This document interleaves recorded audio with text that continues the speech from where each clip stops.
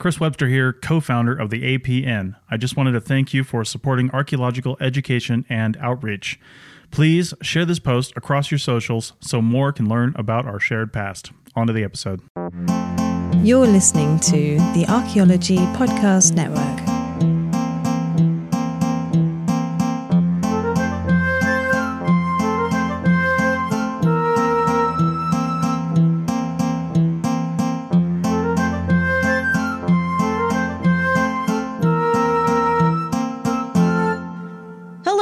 Welcome to The Dirt, a podcast about archaeology, anthropology, and our shared human past. I'm Anna. And I'm Amber, and this week we've foraged a fun episode for y'all. We're talking about hunter-gatherers, both prehistoric and modern. Let's think back in time, all the way back to 1966. 1966 BCE? Nope. CE. Because in 1966, there was a conference held called Man the Hunter. I was trying to stay solemn. And while the story of human hunting and gathering certainly doesn't start there, this makes it sound like this is where it ends. This is where we start our story today. Well, just in case you're curious and you go to Wikipedia, Man the Hunter, the page for Man the Hunter has a handy disambiguation in case you thought you were looking for Manhunter. So thanks, Wikipedia. Which, I read it immediately, thought it was Mindhunter, and then I got mad. No, leave Mindhunter in the garbage where it belongs. Oh my God. But that's a separate podcast. Sorry, everyone who actually likes Mindhunter. I just don't care. I hosted at Anna without any recording devices on. Send all your angry emails to amber.zambelli.internet.org //thedirt.info.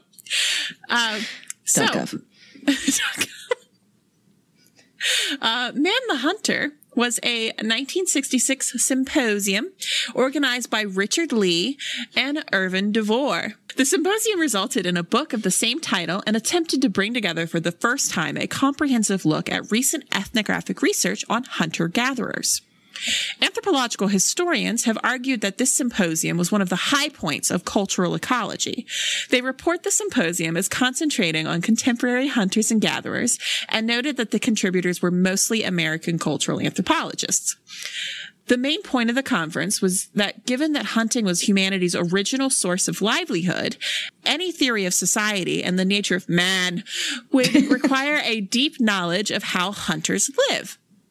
The symposium also emphasized the rivalry between cultural and materialist understanding of culture and society.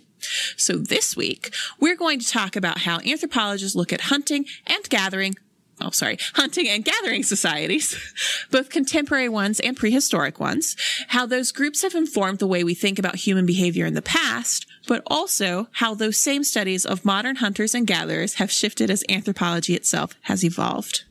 So humans have been hunters and gatherers far longer than we've been anything else. If you think about the timeline of the human lineage, and if you want to think about the timeline of the human lineage, you can go to episodes 29 through 31 of the Dirt Podcast. The first evidence we have for hunting is with Homo heidelbergensis. That's a species that was around in Africa 600,000 years ago. And earlier hominin species were certainly foragers, if not hunters. And then we have evidence for the first pastoralists and the first agricultural management of resources between 12,000 and 10,000 years ago. So we've only been an agricultural species for a fraction of the time that we've been evolving as humans. It shouldn't be too surprising, then, that anthropologists might look to modern hunter-gatherer groups to try to learn something about the past. A member of, say, the Inuit culture who practices traditional foodways and hunts and fishes and gathers food from their environment is going to be a much better analog for a prehistoric lifestyle than, say, me, since I do most of my hunting and foraging at the grocery store. Are you laughing about me at the grocery store? Yeah, I'm thinking about you hunting and foraging outside the grocery store too. I mean, I do forage up in a deer blind. No, I don't hunt. I don't hunt, but I do I actually just borrowed a book from the library digitally, since I can't physically go yet, sigh. But I just I got a book on foraging in the Bay Area. So Yeah, I haven't cracked it open yet. But I am definitely going to poke around the woods safely. Dad, if you're listening. He doesn't listen. Go ahead. Man, that could be said by either of us. So, Wikipedia lists 32 groups of modern hunter-gatherers that are still around today, though some members of those groups may not practice traditional life ways any longer. Groups most often cited in these studies of contemporary hunter-gatherers include folks like the San and the Hadza in sub-Saharan Africa, the Ache in the Amazon, yeah? Yeah. Mm-hmm. The Inuit, Yupik, and Nupiat of far northern North America, and indigenous Australians. And now we give you a giant generalization from Yale. The thing is, when you try to encompass all of hunting and gathering in all possible environments in the world, what you get is a giant generalization. So have at it. And this is from the Human Research Area Files. Hurrah.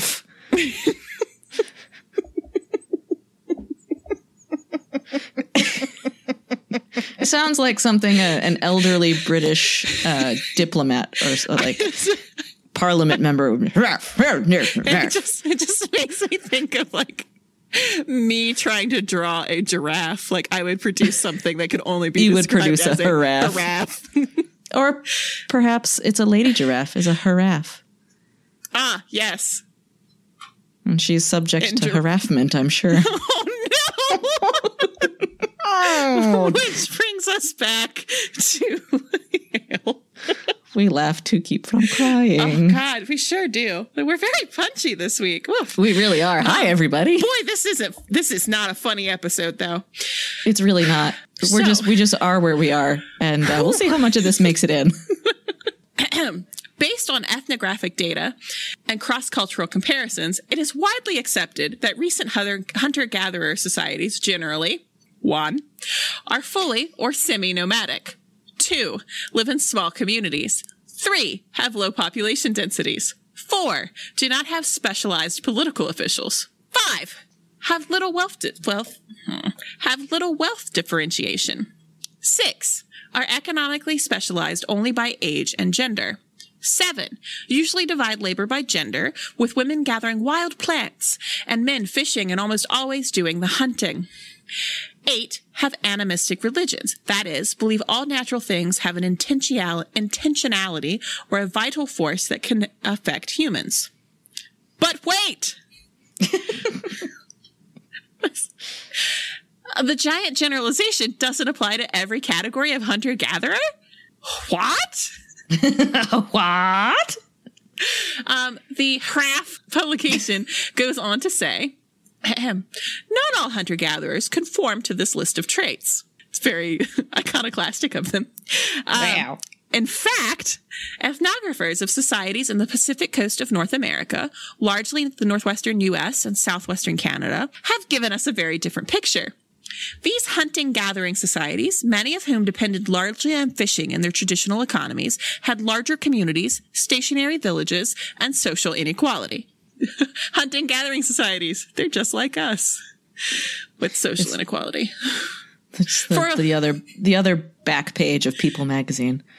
Isn't that the one where it's like, yes, celebrities, they're just like us? I'm there. I made a pop culture reference, Amber. I don't know that you did. Oh. For a long time, many scholars thought of them as anomalous hunter-gatherers. Inherently rude. But the picture is rapidly changing, largely as a result of archaeological research in the Upper Paleolithic period, prior to the emergence of agriculture. During this period, hunter-gatherers in many areas of the globe appear to have developed inequality. Such complex hunter-gatherers were found in North America in the interior Northwest Plateau, the Canadian Arctic, and the American Southeast, as well as in South America, the Caribbean, Japan, parts of Australia, Northern Eurasia, and the Middle East. It's a lot of places. a lot of places. Archaeologists infer inequality from the presence of prestige items, such as ornamental jewelry, or major differences in burials, indicative of rich and poor individuals. Complex hunter-gatherer societies, in contrast to simpler hunter-gatherers, generally have the following traits. So don't worry, we're still in that Craft document. Yeah, and don't worry, we're still going to make a generalization via list. We got another list. 1, higher population densities, 2 to 10 people per square mile. Which is not a lot, but hey, social distancing. It's not, that's about what I'm at right now. Yeah. Because I'm back in West Virginia. 2, fully sedentary or seasonally sedentary communities. Check. 3, more complex socio-political organization primarily based on economic production. 4, significant socioeconomic differences. 5, some private ownership of resources and individual storage. 6, competitive displays and feasts. 7, elites try to control access to the supernatural. I'm going to keep all the ghosts for me. 8, while almost all hunter-gatherers have some kind of astronomical system, complex hunter-gatherer groups generally exhibit some solstice observation or calendars. So we'll have a bunch of links in the show notes to some overviews of the research that has been done on these groups in the past. Now, if you've been listening to The Dirt for a while now, you may get the sense that this is the point in the episode where we say, but wait, here's why this is bad. And to some extent, you'd be right.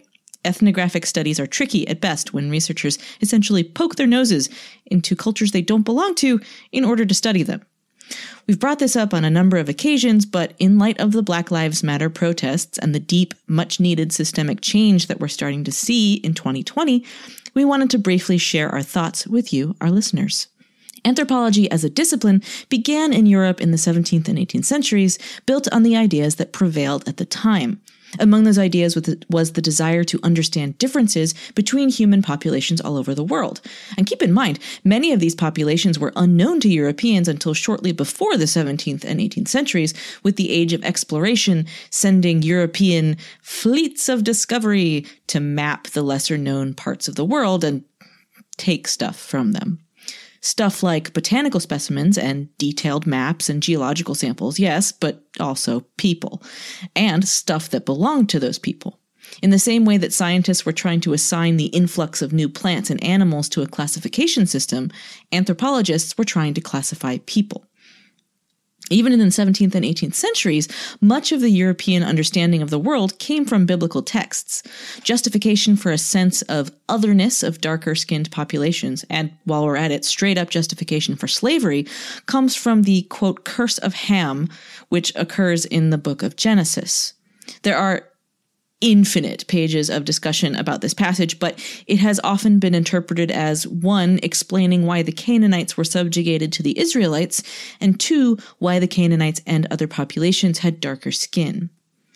And I think it must be a human trait to want to organize things into groups, the better to understand them. To be able to say this unknown thing is like this thing that I do know, so I understand a little bit about it now, is part of how we learn. And unfortunately, this characteristic played a big part of the desire of white European scholars to stick these newly, quote-unquote, discovered cultures into groups, with a veneer of biological science over the framework of understanding provided by the church teachings and existing class structures. So as anthropology developed, this was the basis for it. What early anthropologists implied, or more often than not explicitly stated, is that there were fundamental biological differences between groups of humans based on where they were from, the shapes of their heads, faces, and bodies, and the color of their skin and other traits.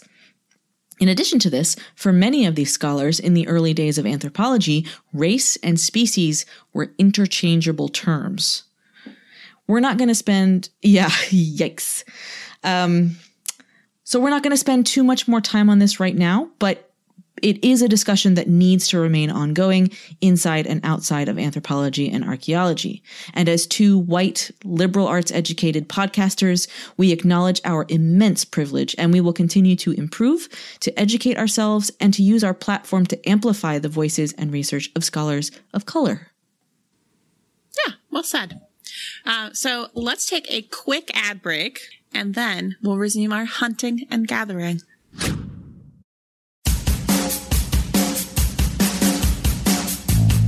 Need to gain essential business skills to level up in your career? Then UCR, University Extension's Professional Certificate in Heritage Business Management is the program for you. Join the first University of California online business program designed by and for cultural heritage professionals. Enroll early and save. Visit extension.ucr.edu/APN today. All right. So, real quick. Hello. Still with Humans. Humans are unique in a number of ways. Yep. Cool. Like from other animals. Like we're, there's a reason anthropology is a thing. We're interesting. I thought it was because we're self-centered. It's also that, but especially even different from other primates is probably what I should have put in the script. It's fine. But one especially interesting area of difference is in our life histories. That is, how long do we spend in each phase of life from infancy to old age? Please do not make me do that dumb... The riddle of the Sphinx? The riddle, yeah. I don't want to do that. I didn't even think of it until you just said it. Great. Listeners, in your heads, go ahead and do the riddle of the Sphinx and we'll move on. Sphinx. All right. Consult all your sphinges. Now we're back. Oh, God. I hate that. The plural of Sphinx is not sphinges. It Ick. is. I know, but ick. I don't like that. It is. It's great. I know it is.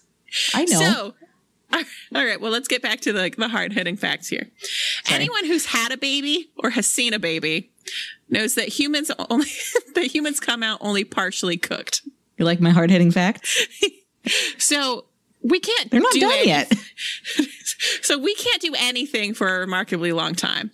Like, it's a really big deal when a baby can like hold her head up by herself or like flop over, much less like, make itself lunch. In contrast, other baby animals like a baby rabbit or a baby fawn or a baby calf have their eyes open and they can at least sort of like walk in that gangly, wobbly, cute way within a few hours of birth. We can't do that. And Sure so, can't. As a result, humans have to invest a lot of time and care into our young. And part of how that factors into hunter-gatherer societies has to do with the other end of the age spectrum. Old. Thank you. It seems that grandmothers, for our purposes, postmenopausal females, might have played a big role in the success of our species during our hunter-gatherer days, and still today in modern hunter-gatherer groups.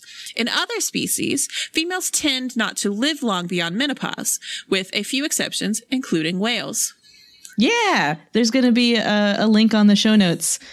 We've done whale diversions multiple times in the past on this show, so I didn't necessarily want to do a tangent here, but yeah. There are whale grandmothers, it seems. Yeah. So, yeah, don't worry. We will always deliver that cetacean content. Yes, we will.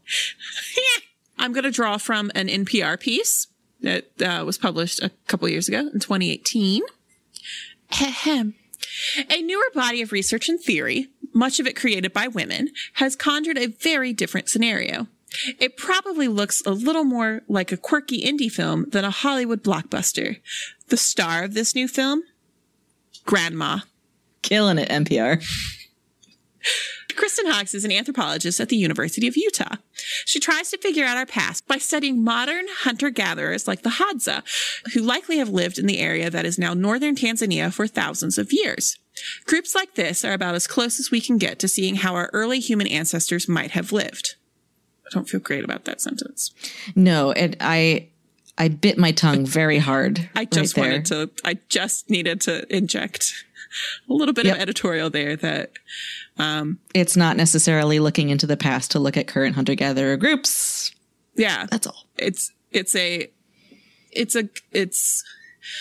it is always helpful to see examples of other life ways, if nothing else. And this is like the very like post-processual in me saying like, if for no other reason than to kind of expand your like, the boundaries of what you can envision for other groups. Right.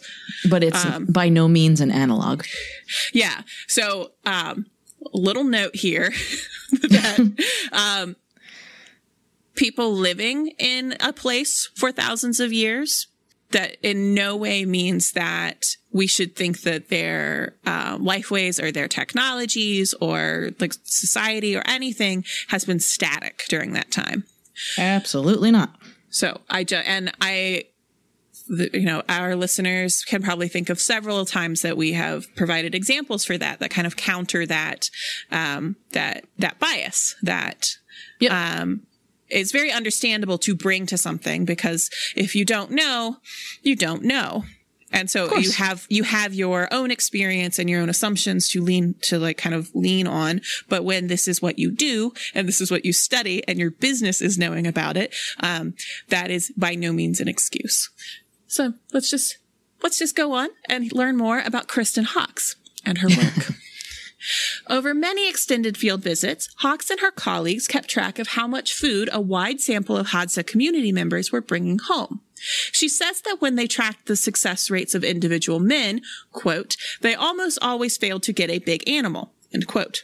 They found that the average hunter went out pretty much every day and was successful on exactly 3.4% of those excursions. Wow. That, relatable. That like wasn't my career, like Riz. As a hunter?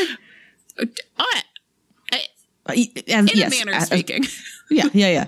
Understood. That meant that, in this society at least, the hunting hypothesis seemed way off the mark. If people here were depending on wild meat to survive, they would have starved. Indeed. So much for Man the Hunter. The article continues. So if Dad wasn't bringing home the bacon, who was?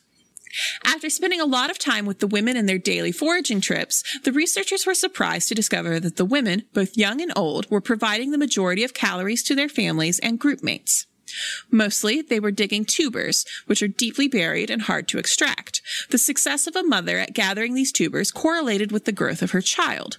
But something else surprising happened once Mom had a second baby. That original relationship went away, and a new correlation emerged with the amount of food their grandmother was gathering. In this foraging society, it turns out, grandmothers were more important to child survival than fathers. Mom and Grandma were keeping the kids fed. This finding led Hawkes to completely reevaluate what she thought she knew about human evolution. Grandmothers were crucial in this environment to childhood survival.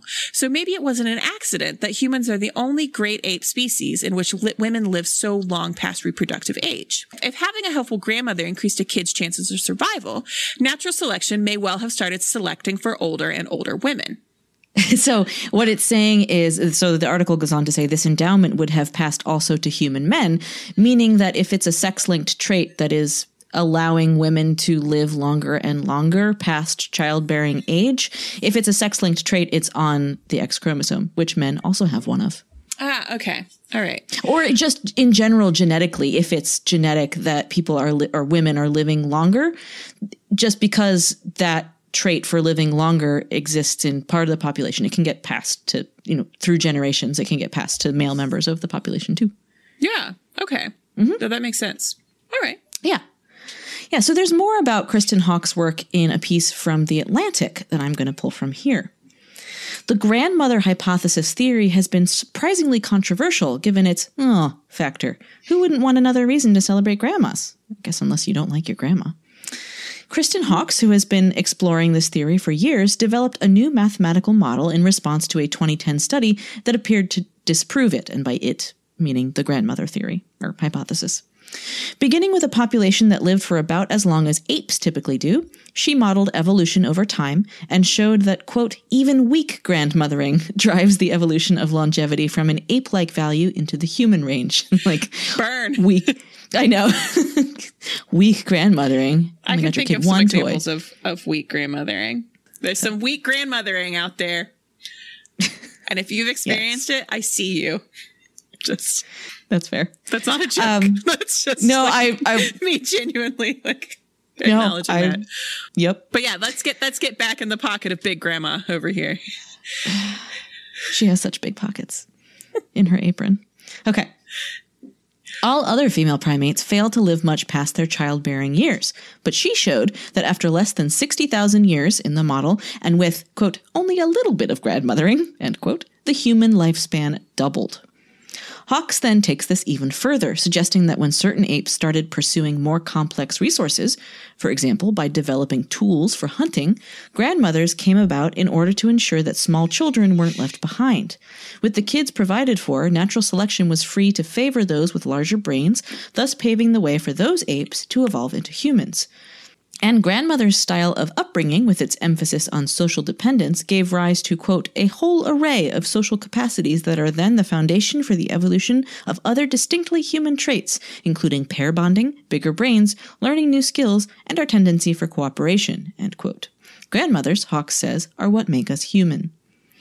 With that, and a quick thank you to all the wonderful grandmas in the world, I want to shift over to the archaeological and ethnographic record.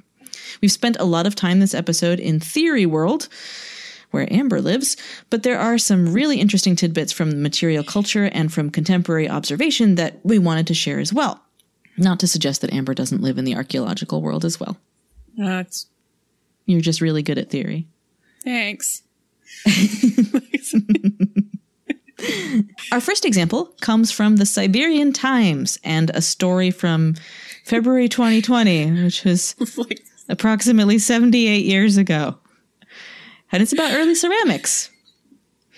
Quote, ancient potteries started to appear in the Amur region in the Russian Far East between roughly 16,000 and 12,000 years ago, as the Ice Age slightly eased. But what was cooking? A new international study asks not only why the pots evolved at this time, but examines the type of food they served. It turns out some ancient Siberian hunter-gatherers survived the Ice Age by inventing pottery, which helped them to maintain a fish diet. Others used their new pots to cook meat. These cooking secrets are revealed by lipid residue, or fatty acid, analysis of 28 potsherds found at various sites in the Russian Far East. These are some of the oldest pots in the world. The Ossipovka culture in the lower reaches of the Amur River used pots to process fish, most likely migratory salmon, and obtain aquatic oils. That sounds like something you'd see on Instagram. Aquatic oils. Yeah, you can get them through a multi-level marketing scheme. Mm-hmm. Such salmon-based hot pots remain a favorite in the area even today. For late glacial period hunter-gatherers, such dishes were seen as an alternative food source during periods of major climatic fluctuation. For example, when severe cold prevented hunting on land. You can just walk over the ice and then all of a sudden you're on the ocean. That makes the Ossipovka similar to people in modern-day Japanese islands, says the study in the Quaternary Science Reviews. Yet, the Gromatuka culture upstream on the Amur had other culinary ideas. Here, pots were being used to cook land animals like deer and goat, scientists found. This was, quote, probably to extract nutritious bone grease and marrow during the hungriest seasons, end quote. And that's according to a synopsis of the report. Because if you boil bones, you get a lot out of them. Bone broth, also on Instagram. The clay cooking pots used by these ancient people were made in different ways in various localities. This is seen as indicating a parallel process of innovation where separate groups without contact all found the same solutions, spurred by pressure from the cold climates in which they survived. Peter Jordan, director of the Arctic Center at the University of Groningen in the Netherlands and lead author of this study, said, quote, the insights are particularly interesting because they suggest that there was no single origin point for the world's oldest pottery. We're starting to understand that very different pottery traditions were emerging around the same time, but in different places, and that the pots were being used to process very different kinds of resources. And speaking of resources, let's have a quick ad break. Nice. Hey, fans of archaeology, head over to arcpodnet.com/shop and click the link to our TeePublic store. You'll find some awesome designs that you can pick up on t-shirts, mugs, and more. From our Ask an Archaeologist series to the worst idea the Life in Ruins podcast ever had, slamming agriculture. I mean, seriously.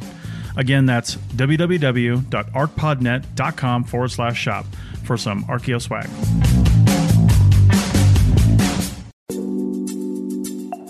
Chris Webster here to tell you about one of our affiliates, Timular. That's Timular. Whether you work from home or can go to the office or even to the field, Timular is an app, and if you want it, a physical device that helps you track your time down to the minute. Have a hard time separating your work-life balance? Set a weekly goal for tracked work hours and stop when you hit that goal. It's right in the app. So support the APN and finally start accurately tracking your time by heading to arcpodnet.com/Timular. That's arcpodnet.com/Timular to get on track today.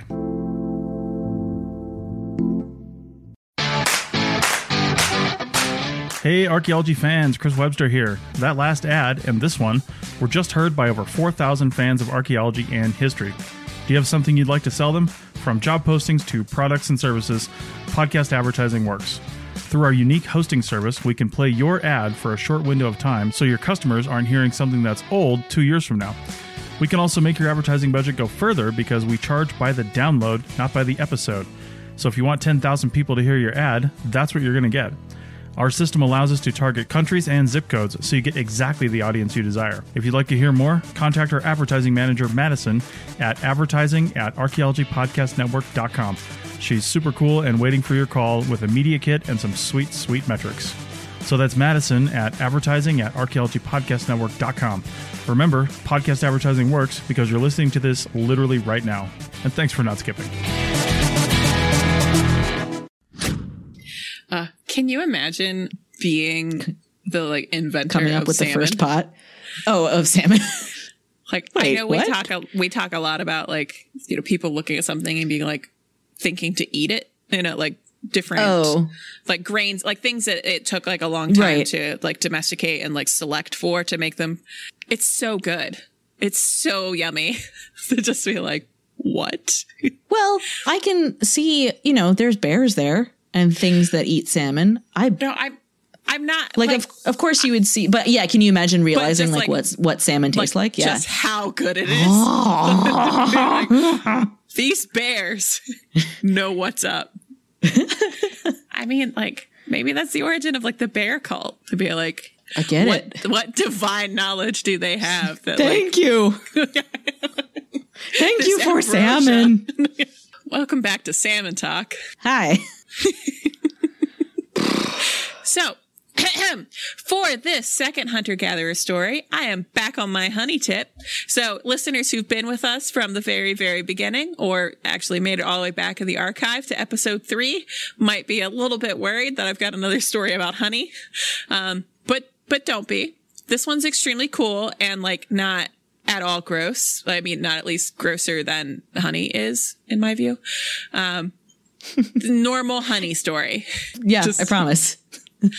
No content note about things in honey. No honey triggers. Nope. No honey spoilers. Honey doesn't spoil. Hey. So this is from Atlas Obscura. Mm-hmm. In the tree-strewn savanna of northern Tanzania, near the salty shores of Lake Eyasi, live some of the planet's few remaining hunter-gatherers. Known as the Hadza, they live in Hadzaland, which stretches for about 4,000 square kilometers around the lake. No one is sure how long they've been there, but it could be since humans became human. As one anthropologist put it in a recent book, quote, "Their oral history contains no stories suggesting they came from some other place," end quote. Anthropologists have been scrutinizing the Hadza for centuries, seeking in their stories and behavior windows to the past. The Hadza themselves, at least at times, subscribe to a food-based method of self-understanding. They describe their predecessors... They describe their predecessors based on what and how they ate. The first Hadza, the Akakanebe, or ancestors, ate raw game, plentiful and easily slain. As one ethnographer relays, quote, "They simply had to stare at an animal and it fell dead," end quote. I've gotten looks like that before. The second, the Tlatlanebe, ate fire-roasted meat, hunted with dogs. The third, the Hamakwabe, invented bows and arrows and cooking pots, and thus expanded the menu. The Hamaishonebe, or modern people, the people of today, have a variety of meal strategies. Hadza hunting and gathering grounds are shrinking under pressure from maize farms, herding grounds, and private game reserves, and some work jobs and buy food from their neighbors. But between the 200 and 300 of the 1,300 Hadza remaining still survive almost entirely on wild foods: meat, tubers, fruit, and honey. Of these staples, honey is the Hadza's overwhelming favorite, but beehives, located high up in thick-trunked baobabs and guarded fiercely by their stinging occupants, bees, are hard to get at. Thank you. And even harder to find. Enter the Greater Honey Guide, an unassuming black and white bird about the size of a robin. Greater honeyguides, a distinct species within the honeyguide family, love grubs and beeswax and are great at locating hives.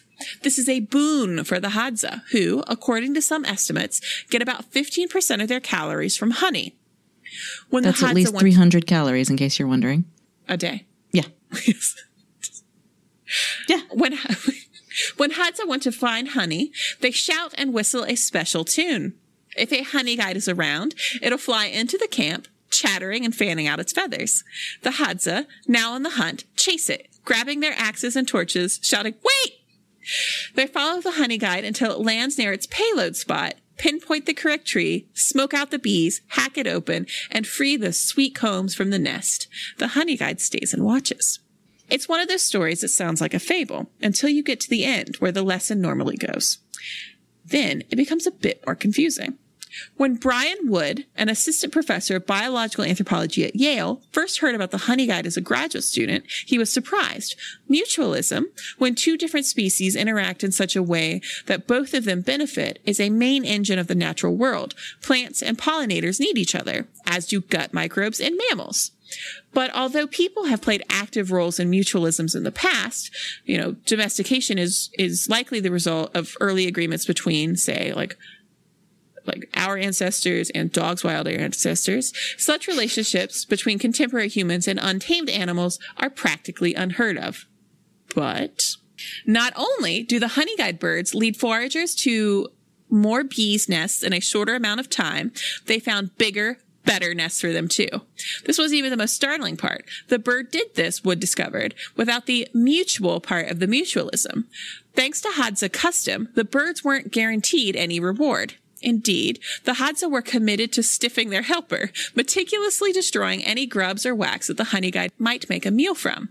Wood's quoted saying, "I can go back into my notes and to one of the very first times I was following a Hadza man. I wrote down, he's taking the honeycomb and throwing it into the bush. He just grabs a handful of bee larvae and honeycomb and throws it into a tree." End quote. The second time, Wood says, the same thing happened. Quote, "He actually dug a hole and shoved the honeycomb that remained into it and buried it. I asked the Hadza guide to explain what was happening, and his explanation was simply that they don't want the honey guide to get too full.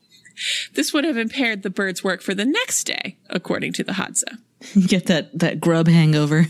Ugh. So, nature documentaries depicting the relationship between the Hadza bee and the honey guide often misrepresent it. Oh. Wood described a recent documentary called Hadza, Last of the First. Great.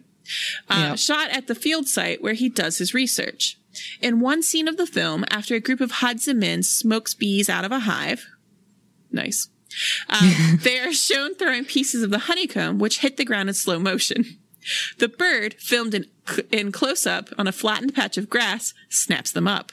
A narrator explains, "The bird will wait patiently and fly down, and will essentially take the leftovers. It's the most developed, co-evolved, mutually helpful relationship between any mammal and any bird." As Wood soon found out, the story of sharing is not just sweeter, but stickier. Ew. Soon after he submitted his article to the journal Evolution and Human Behavior, he received pushback from a reviewer that had come across Hadza, Last of the First. Wood is quoted saying, "The reviewer said, I know this paper can't be right because I've seen on YouTube and the Hadza repay honey guides." And Wood says that scene is obviously staged. And continues to say, quote, "I had to bear down, dig in the trenches, and write the world's longest letter to the editor." to describe what he saw in the film, Wood invoked a term coined a century ago. This is nature faking. Deep fakes. Honey guides. Yeah, that must be so frustrating to have someone be like, I saw on YouTube, and to have you, a researcher who has been in this community and seen these things, like, be like, but it's one thing to, because there are countless professions and specialties at this point that of course that can have that experience of somebody being like, well, I saw a YouTube video, so you must be wrong. It's like an entirely other thing to have a peer reviewer. Yeah. Who from a journal. Presumably knows things that other YouTube videos have gotten wrong. You'd hope. You would hope. But, we're also subject to the bias provided by just the format of a documentary. We trust documentaries. And we trust that what they're saying is, providing us with accurate information, which maybe we shouldn't do. But nature faking. Yeah. But I just thought that was this incredible evolution of the relationship between this group and this species of bird. The bird has learned that they can get at the parts of the honeycomb that they like if they show the humans where to go, and the humans will yell and make smoke and whack things with an axe, and even if it's not, I don't know, an even partnership. Well, I don't think they completely starve the honey guides. I think they just make it so that honey guides can't get an easy meal. They can't glut themselves, and then they won't want to find honey anymore. Yeah, and so it's something that it's still easier for the honey guide to get to the yummy bits. By to work with into the a bush. And so we're back to the role of ethnography and anthropology to document what really happens so that we can really understand the lives and lived experiences of different cultures. And as we've said before, one of the most important things about anthropology is that the more you study humans, the more you realize that there are infinite ways to be human. And we love what we do, and we love that we get to share these perspectives on the human story with you. So thank you for listening. Yeah. You can also find us on social media, where we've been posting stuff from the archaeological world. But also we've been posting some resources for those looking to read up on Black Lives Matter movement, or looking for other perspectives besides ours. And there's a lot of really excellent content that's being published, or that's been previously published and is being promoted again, or is being brought out from behind a paywall. And so there's a lot of stuff that's being put out there. And so we're doing our best to kind of nudge that in your path too. And so you can find that stuff that we're, you can find us, but also tons of other things, like the people that we follow. On Facebook, we're the Dirt Podcast. On Twitter, we're at Dirt Podcast. And on Instagram, we're at the Dirt Pod. And I promise I'm going going to put the Love Professor up. I found a photo of him. If you listened to our previous episode where Amber had a mini brainwave moment and remembered an interaction with the Love Professor, that'll be up there along with resources. Along with actual valuable content, there's also a very dumb photo, a creep shot of of this guy living his best life with his very bright singular pink truck. Oh, yes, indeed. But if you don't want to go to Facebook, Twitter, or Instagram individually, you can go to thedirtpod.com, where all of those things are smushed together onto our website, where we also have merch. And just a quick note, since it is Pride Month, we have a special archaeology-related Pride design on our webpage that you can then slap onto a shirt or a mug or whatever you like. You can also, on our webpage, sponsor an episode, and on all of the podcast platforms, Apple Podcasts, Google Play, Spotify, all of that, you can really, really help us out the most by leaving us reviews and stars, and we appreciate every single one we get. You guys are awesome. Thank you so much for listening. Yeah, thanks. Bye. Bye. Bye. Goodbye. Goodbye.